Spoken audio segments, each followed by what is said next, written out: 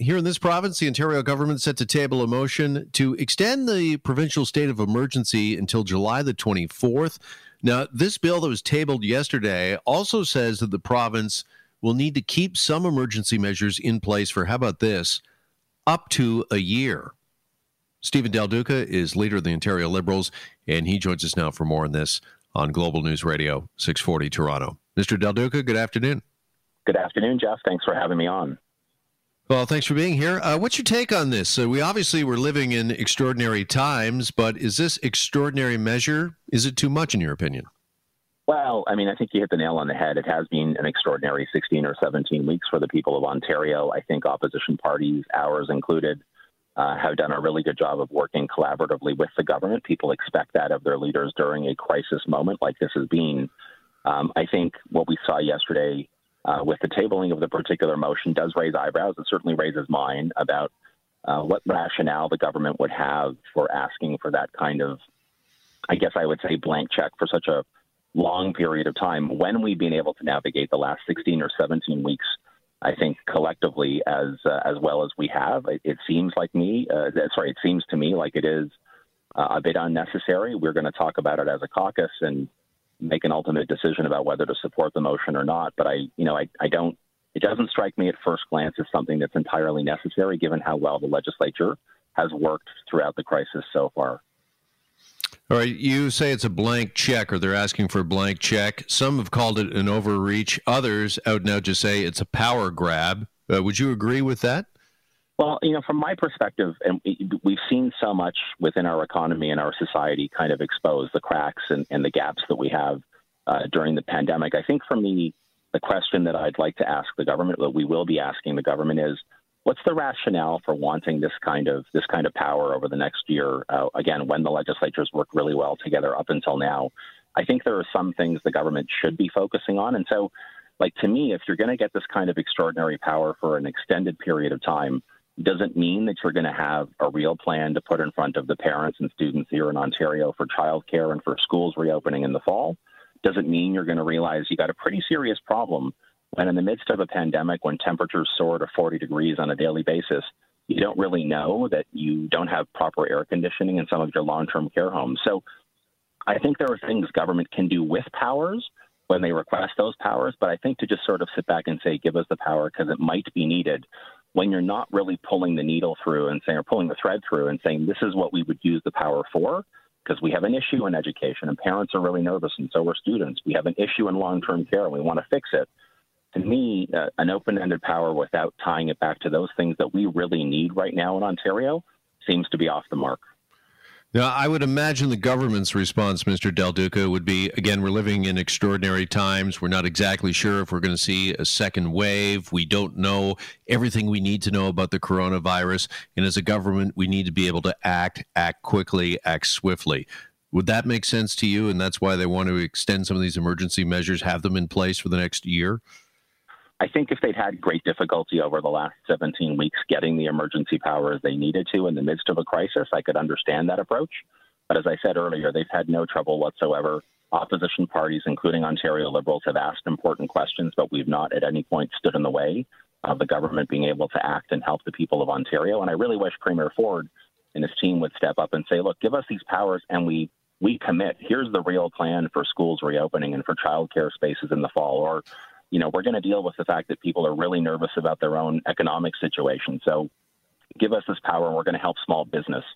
Give us this power. We're going to make sure that our parents and grandparents in long-term care homes have the care they need and the baths they need and the food that they should be eating. All of those things, I think, would be something that we could definitely rally behind or work with.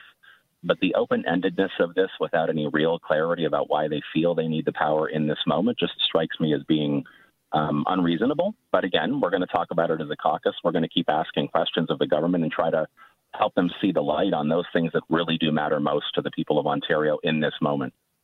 What is it that worries you about this or should worry Ontario taxpayers the most? As you mentioned, debate is going to happen on this next week. You're going to caucus about it, talk about it amongst those in your party. But with the majority government, can anything really be done to stop this? Well, I mean, technically, obviously, with the majority government, they can push through legislation. If they have the cooperation of opposition parties, they can certainly navigate the process more quickly. But I think what we're asking, and I'll speak only for us as an opposition party, we're just asking for reasonableness. Give us a sense of exactly why you need the powers. I've already highlighted 2 or 3 areas where having additional power might solve real problems people in Ontario are facing. Schools reopening, long-term care, small business supports, whatever it is. If you're actually drawing a connection back to those things that will matter to the people of Ontario, then, I think it could make sense. But just to say it's an open-ended need and we have a majority, therefore we're going to push it through, again, speaks to me and tells me that that's a very unnecessary kind of view of leadership on the part of the Premier. So we're going to look to see how the debate unfolds. We're going to talk about it as a caucus. We're going to continue to make sure we are pushing hard for answers in those areas I talked about: schools, long-term care, small business, the economy, all of that stuff, because I actually believe those are the most important areas for us to focus right now as we are slowly and carefully reopening. Joined by the leader of the Ontario Liberal Party, Stephen Del Duca. Well, I have you here, Mr. Del Duca. We're waiting, as I mentioned off the top, for Finance Minister Bill Morneau to give us the federal economic snapshot. Estimates are that we could be looking at record deficit and debt levels here, maybe upwards of $300 billion. Should taxpayers, should they be concerned about this debt level? Are you concerned about it?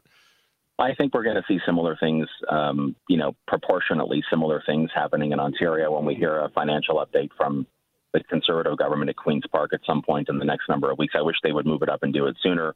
Obviously, the numbers are large, but I think the numbers represent exactly how much of a crisis we've just gone through as a country and as a province.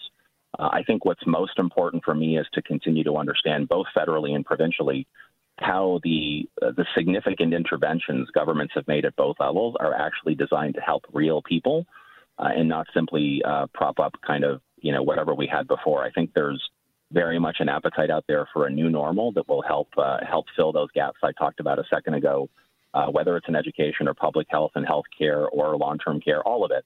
I think people will want to see and want to feel that whatever governments are coming up with will help them directly in their lives. And I think people do recognize that what we've gone through has been pretty extraordinary, pretty unprecedented. And so while there's always a concern about being balanced and always a concern about being very responsible with taxpayers' dollars, I'm now 47 years of age, and the crisis we've just gone through is again something that is unprecedented in my lifetime. And I think governments have needed to step up and respond to that accordingly. Yeah, for sure. And I don't think anybody would quibble with that. But having said that, we were talking to Deputy Toronto Mayor Stephen Holyday on the show yesterday. As you well know, I'm sure, Toronto is $2 billion in the red thanks to the pandemic. And I guess whether it's local, provincial, or federal, are taxpayers, do you think, just going to have to get used to? Because we're talking about debt that is probably generational here now in terms of being able to pay it off. Are taxpayers going to have their mindset change that they're going to have to get used to paying more and getting less? I'm not entirely convinced that taxpayers across the board will necessarily have to be in that kind of trap, if I can put it that way. I think there are ways, if we're making the right investments. I'll speak from a provincial perspective in the kind of economy we want to see on the other side, recognizing the next number of months will continue to be rocky. I think there is a way for us to experience pretty strong growth again here in the province of Ontario. What's most important to me is that those gaps I talked about a second ago, that growing sense of inequality, that more people, for example, on our front lines, have been particularly vulnerable, both leading up to and during the pandemic. We need a new normal in our economy that helps to sort of close those gaps and lessen the challenge that we see because of growing inequality. We need to make sure that there are people who are most affected on those front lines are properly honored and properly compensated. We need to make sure that the recovery we have doesn't simply benefit very few, and that it actually helps the middle class. It helps those who are striving and working hard to join the middle class. So there's a lot for us to work on the other side, and I really hope that we can do it together. But I do think there will be, we're going to experience deficits for quite some time. You did mention municipalities, the City of Toronto specifically, just a second ago. I will say, and I've called on the government now twice to make both provincially and federally to step into this space and provide immediate relief to municipalities. I think in particular it's important right now because whether it's Toronto or it's one of the other 443 municipalities we have in Ontario, A lot of them are looking at either real, serious, deep cuts to services that will adversely impact people who are already being hit hard by the pandemic, or massive spikes in property tax. Neither one is a palatable option for me. So I've called on the province to step up and provide relief to the City of Toronto and other municipalities across the province, and I'm really hoping we're going to see that soon. Well, there certainly are some tough decisions and a lot of heavy lifting ahead. Mr. Del Duca, appreciate the time with us this afternoon. Thanks so much. Thanks, Jeff. Take care. You as well. There goes Stephen Del Duca, leader of the Ontario Liberal Party.